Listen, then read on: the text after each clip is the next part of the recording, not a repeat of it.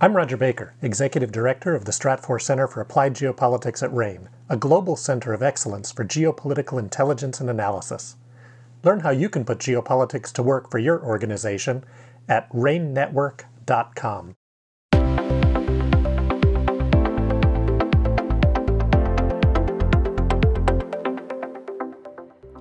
Welcome to the Beyond COVID podcast from RAIN Network. In this podcast series, David Lawrence, co-founder of RAIN, speaks with Dr. Fred Southwick, an infectious disease specialist at the University of Florida's College of Medicine, and Dr. Bill Lang, an expert in public health responses to biological incidents, about the current state of the COVID-19 pandemic.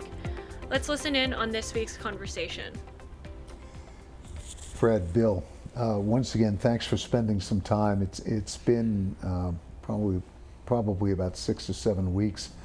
But an update is, I believe, appropriate, both in terms of the infection rate, questions that are coming in from our network and audience about the need for a booster, the RSV vaccine, and what we might expect. And coincidentally, obviously, when we scheduled this, we didn't realize it would be on the same day that the Nobel Committee would be announcing its prize in physiology and medicine.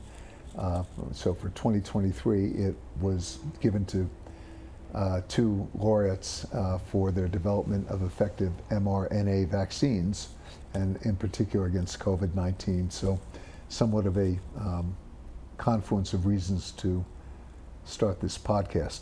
In any event, Bill, maybe I can start with you for, as usual, just a bit of a global update, what's happening, and then over to you, Fred.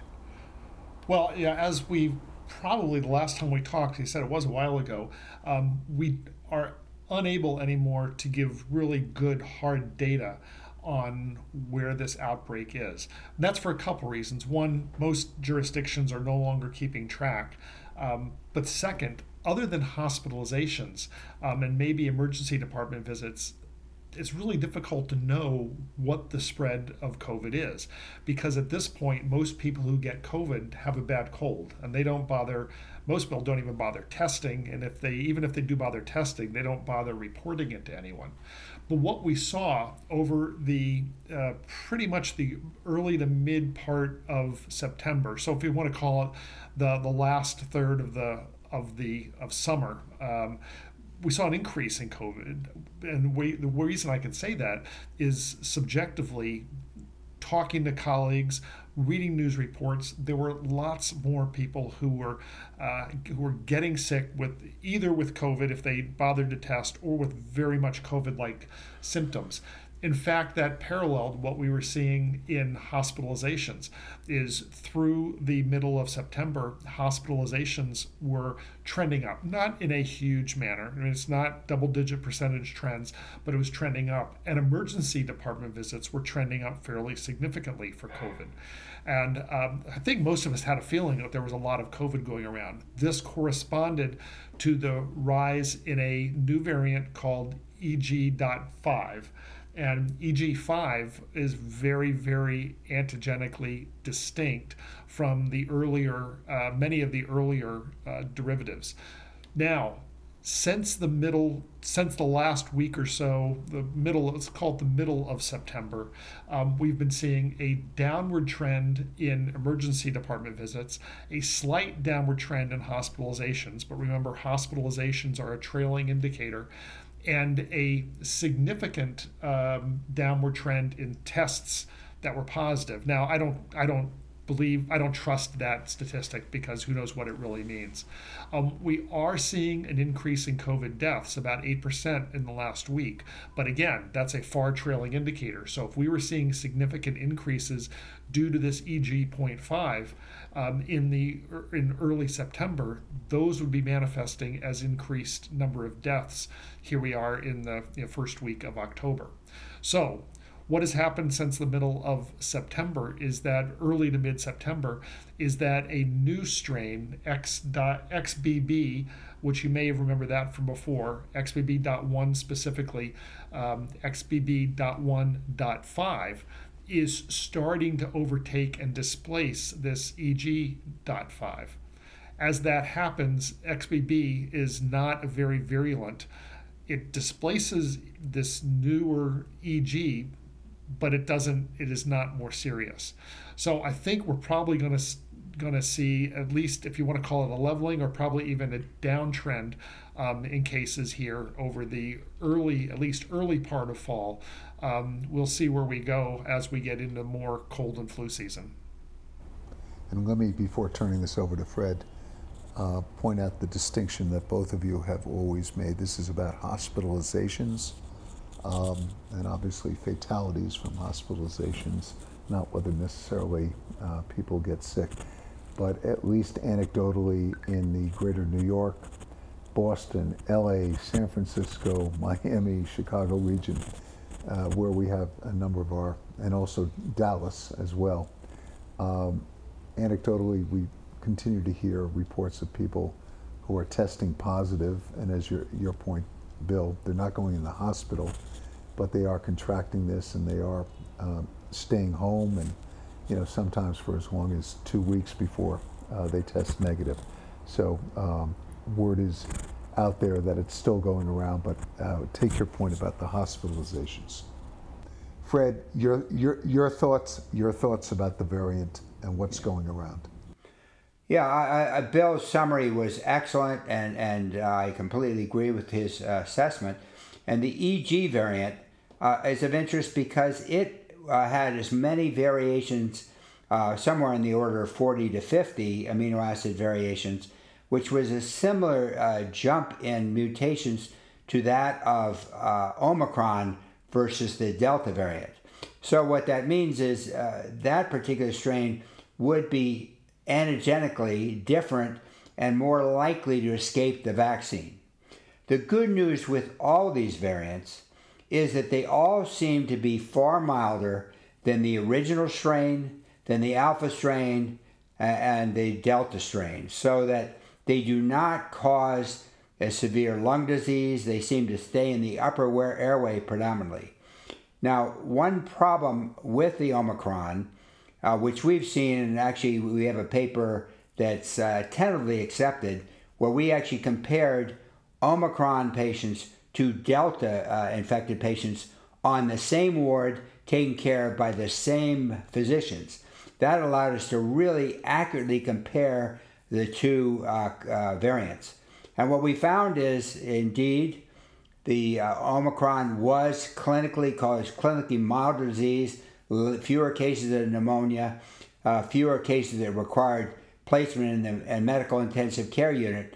However, when we looked at the mortality of the Omicron variant was comparable to the Delta variant as far as in-hospital mortality.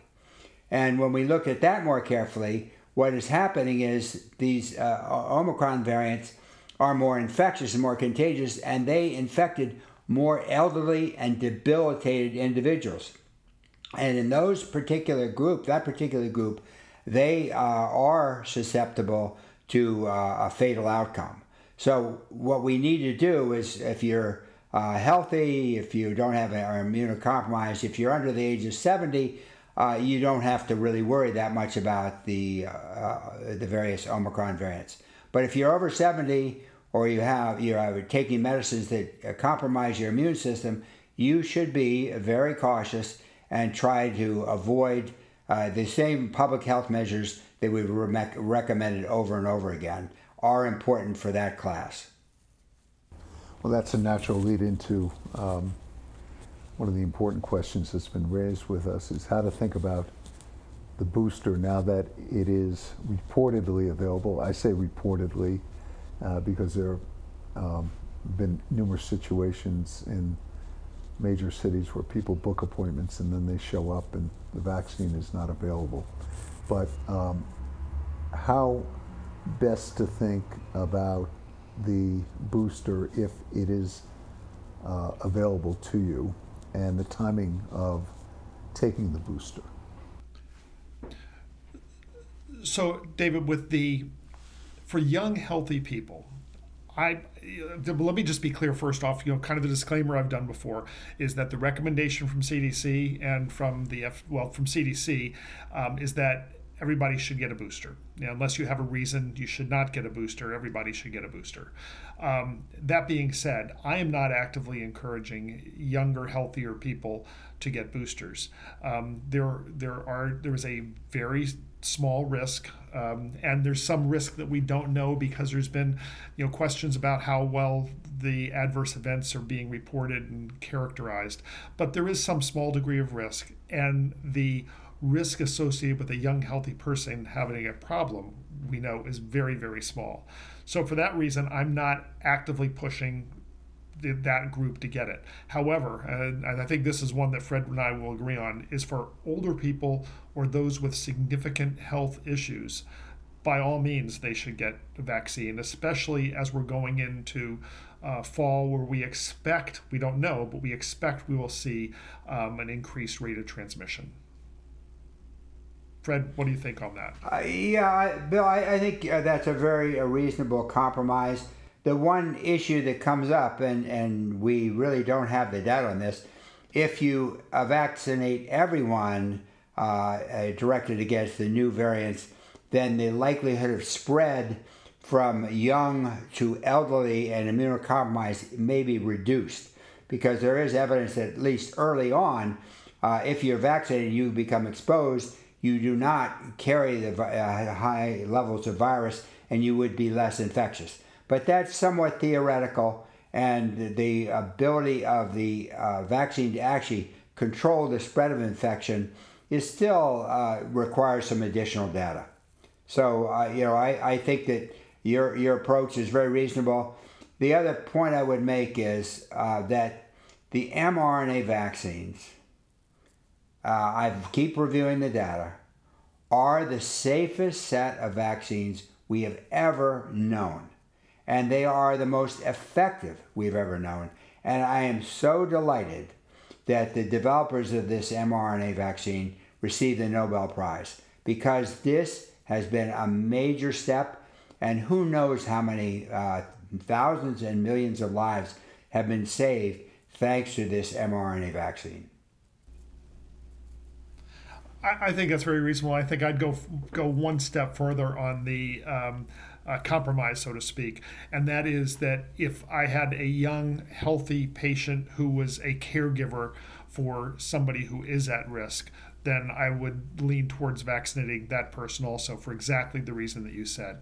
By vaccinating the caregiver, you can help to protect the at-risk person. The other part that I would say that I've noted a lot recently is that doctors and patients are less likely to prescribe or request Paxlovid. And Paxlovid works great, and it does not appear to show any decrement in efficacy for various strains. No development of resistance is being demonstrated.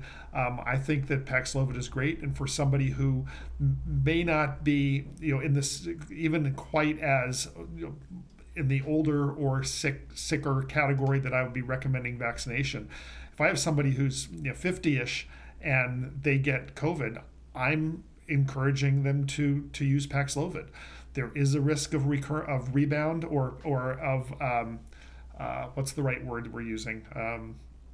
But of recurrence, rapid recurrence, but it's relatively small, on the order of 10% that happens. And even if it does happen, you can, depending on what, it's not fully recommended, but many providers do run another course of Paxlovid, or generally it's not as severe disease if you do have a rebound after taking Paxlovid. So don't forget about Paxlovid. It's a good drug and it works. Yeah, I completely agree with Bill on that. Paxlovid is really a terrific drug, which has about an 85% efficacy as far as preventing hospitalization.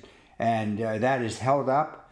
And so far, I have heard of no serious toxicities. And there is some drug-drug interactions. But I think when in doubt, you should strongly consider giving your patients Paxlovid, or getting Paxlovid if you get COVID-19. I want to remind people, as we have done repeatedly, Bill and Fred are not dispensing medical advice across state lines, but merely stating sort of the current, we'll call it baseline of what data is saying, what the CDC is saying, what other authorities are saying, and everyone should consult with their physician. But let me bring up, and I just want to clarify this. If people are 60 or older, and I saw the CDC, Bill, to your point, the CDC is recommending that everybody get the booster, but put that aside. But if you're 60 or older and you're still in good health, where do you guys come out in terms of the body of medical and scientific advice? Well, I would still strongly recommend the vaccine. Unfortunately, the toxicities have been exaggerated, and there's, unfortunately for the mRNA vaccines, there's some fear associated with this. But if you really look carefully and objectively at the data, these vaccines are very protective, and the evidence does look good that the designed booster will protect against all of the recent variants to a significant degree. So I would come out in favor of the vaccine for that group. And I'm just feeding off the questions here, Fred and Bill. Any difference between Pfizer and Moderna? The difference is tiny. I don't know in the booster if the Moderna was a little higher dose than the Pfizer, and therefore a little bit more prolonged immunity, but it was relatively small difference, and there was some suggestion maybe that higher dose might have caused a few more side effects, but I think it was very small. Bill, your thoughts on the difference between the two preparations? No, I don't think you need a slightly different dosage, but at this point, there's no significant difference between the two. And you don't need to, I don't think there's any need to make sure that you get a different or get the same vaccine that you got the time before. It's just whatever they have available is just fine. Bill, you anticipated the next question, so thank you for doing that. Moving along, obviously, if people have pre-existing health conditions, it's a different analysis in terms of the importance of taking the vaccine booster. I'm hearing both of you say that. Yes, clearly at the older groups, you should get the booster. Younger, I think Fred and I may disagree on this a little bit. Younger, I would be less inclined, but clearly at the older age groups, yes. Okay, and I just want to point out one thing that I have not seen, and I wanted to probe your thinking because this has come up. People, in terms of their return to work environment, some people have to travel on mass transit systems. Some people go into offices that are crowded, elevators that are crowded. Some people are working in more rural areas and working from home. Some people, from a personal lifestyle, they're attending or will be attending indoor sporting events that are crowded and congested and things like that. Does that alter your thinking in terms of the advisability, I'll use that term, the advisability of taking the booster vaccine? For me, it doesn't change things much at this point, but we need to continue to watch the data and see if we start to see increases. Remember, especially in the U.S., southern U.S., it's actually summertime that pushes people indoors more. Right. And we did not see huge increases with that. So I think we just need more data. Yeah, I agree. I don't think I think everyone is more is loosened up in their concerns about public spaces, and I think that's reasonable. The cases are mild when you get it. The incidence is down compared to what it was. So I think we can feel more free. Obviously, you remember the whole Swiss cheese model. If you block more holes, you're less likely to get in trouble. So the vaccine is one of those key control points, and so you're really this is a good contingency in case if you want to go out more frequently. It would make sense that you would want to be vaccinated and get the latest booster. Again, the application of common sense, so thanks. If I can move to the RSV vaccine, which is gaining a lot of attention, some prolific advertising campaigns, would like to get both of your thoughts on the advisability of that vaccine and any concerns about side effects. Well, let me hit the RSV vaccine for pregnant women first. As may know, I'm a family doc, and I've taken care of a lot of kids, and a lot of kids with RSV. In fact, there are tens of thousands of children who are hospitalized with RSV every year. And if we have something that can help prevent that, then that's great. And in fact, there is the new RSV, one of the new RSV vaccines has been approved for healthy women between 32 and 36 weeks of pregnancy, not so much to protect the pregnant woman, but protect the baby, because they're born with antibodies to RSV. Because in fact, if you get a bad virus in the first 3 months of life, that has to be treated as a potentially fatal disease. Admitting the baby, huge workup, spinal tap, all of that. So if we can reduce the incidence of one of the most common viral diseases by immunizing moms prior to birth, I think that's a wonderful thing to do. RSV vaccine is approved for those age 60 and older. It is really having it's having two effects. One is just as we've talked about with COVID, the more people get vaccinated, the less RSV there is in the community, and that also helps these kids. But what people don't realize, we think about the kids that get hospitalized, but somewhere around 120,000 people age 65 or older get hospitalized with RSV every year, and of that, there's somewhere on the order of 6,000 to 10,000 fatalities. So there are a lot of fatalities from the RSV vaccine.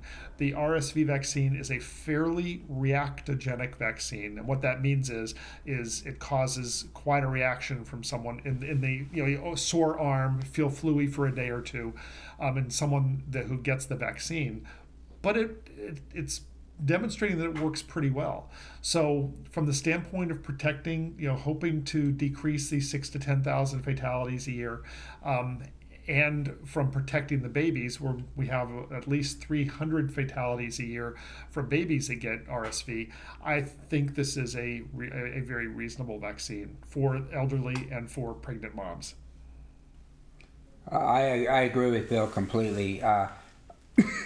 RSV can be very serious in the elderly, and I've certainly seen cases that are very severe, and we've had to try to give them ribavirin, which does not work very well. So there is no good antiviral therapy, and prevention, I think, is the name of the game. So I'm getting the RSV vaccine, and my wife did too as well. Fred, you touched upon one of the fundamental lessons I learned early days at Goldman Sachs. Clients ask the wrong question. They ask, as do patients, what should I do? As opposed to asking the question of the physician or the financial advisor, what are you doing? So Fred, I heard you say that you and your wife are taking the vaccine, or have taken it. Yes, we are taking it, and I think it will be a benefit, and I think the toxicities compared to the benefits far outweigh any toxicity. Okay. And I think I'm probably going to get it. I'm slightly younger, but I've got a whole bunch of grandkids running around, including some really small ones. I was going to say, Bill, they want to keep you around for a while. Well, I want to keep them from getting. I want to keep them around a while. So that's why I'm going to do it. To Fred's point earlier about the benefits of broader vaccinations. All right. I would be remiss if I missed the obvious question on the test. which has to do with the flu vaccine. Your thoughts on taking it, and then again, some great questions from our network and our audience. What vaccines can you take together at once? Should you space them, et cetera, et cetera? So it's very clear that you can take the COVID vaccine and the flu vaccine together. However, I personally, I'm spacing it out a bit. I mean, if I'm in a situation where I've got a pharmacy, I drive by on my way home and I can pull over and get it. I'm separating them out slightly. So if I do have a reaction, I know what I'm getting a reaction to. But the data is that you're okay to get them together. I don't know on RSV what the recommendation is on that. Unfortunately, I apologize on that one. But I know that the COVID-19 and the flu vaccine it's okay to get together. Yeah, I agree. I've already gotten my influenza vaccine, and for those over 65, there is a higher dose vaccine which is more effective, and I received that. So and you can get it with the COVID-19. I haven't seen data on whether you can combine it with RSV. No, either have I. So I just don't know. And again, Fred has revealed, as have you, Bill, not what people should do, but what you're doing. And I take that point very seriously, that by spacing it out by a day or 2 days or whatever, 3 days, you'll potentially at least know what you're having a reaction to, should there be a reaction. But what I at least have seen at some of the leading websites of leading medical institutions is that it is okay to take the flu and the COVID booster at the same time. But to your point, I haven't really seen any guidance on RSV and CDC says you can get all three at the same time. Okay. I say I wouldn't want to, but you can do it. Okay, good to know. I didn't see that on the CDC site. So, all right. Well, I want to thank both of you. I'm going to give Bill a bit of a shameless plug, because he'll be doing a podcast with me for the NASDAQ and how institutions need to think about medical and pandemic risks. And Fred has a wonderful, wonderful new book coming out, so we'll be doing a podcast together to speak about that. But Fred, I'm not sure it's going to be a Nobel Prize or a Pulitzer Prize for you, but it sounds absolutely terrific how you have studied the behavior and the history of honeybees and their hives, and applied some of the lessons to how we can improve our healthcare system. So I'll give the audience an advance plug. The book is called Playing with Bees, and we're going to have a podcast coming up within the next few weeks to discuss it. So congratulations to both you guys. And again, thanks so much for the time. One more quick note is that free COVID tests are once again available. Yes, Go to covid.gov. Yes. And it'll redirect you to a U.S. Postal Service website, and you can order free COVID tests again. Okay, right. Bill, thank you for that. But I'm going to tell you, I did that a week and a half or so ago, or when it came out. My wife and I did it. We're still waiting. Doesn't surprise me. Okay. Anyway, so okay, and we did that because of the number of kids and grandkids that enter our house. We want to be cautious. Anyway, Bill, Fred, as always, your insights and perspectives are invaluable, and I really appreciate your spending time with us. David, thank you very much. Thank you, David. Okay, take care. Take care. Bye. This is the RAIN Insights podcast, which is part of the RAIN Insights series, comprised of both virtual and real-world events, offering unique practical perspectives from RAIN's leading experts in risk management. To learn more, please visit us at rainnetwork.com. That's RANE network.com. Thank you for listening.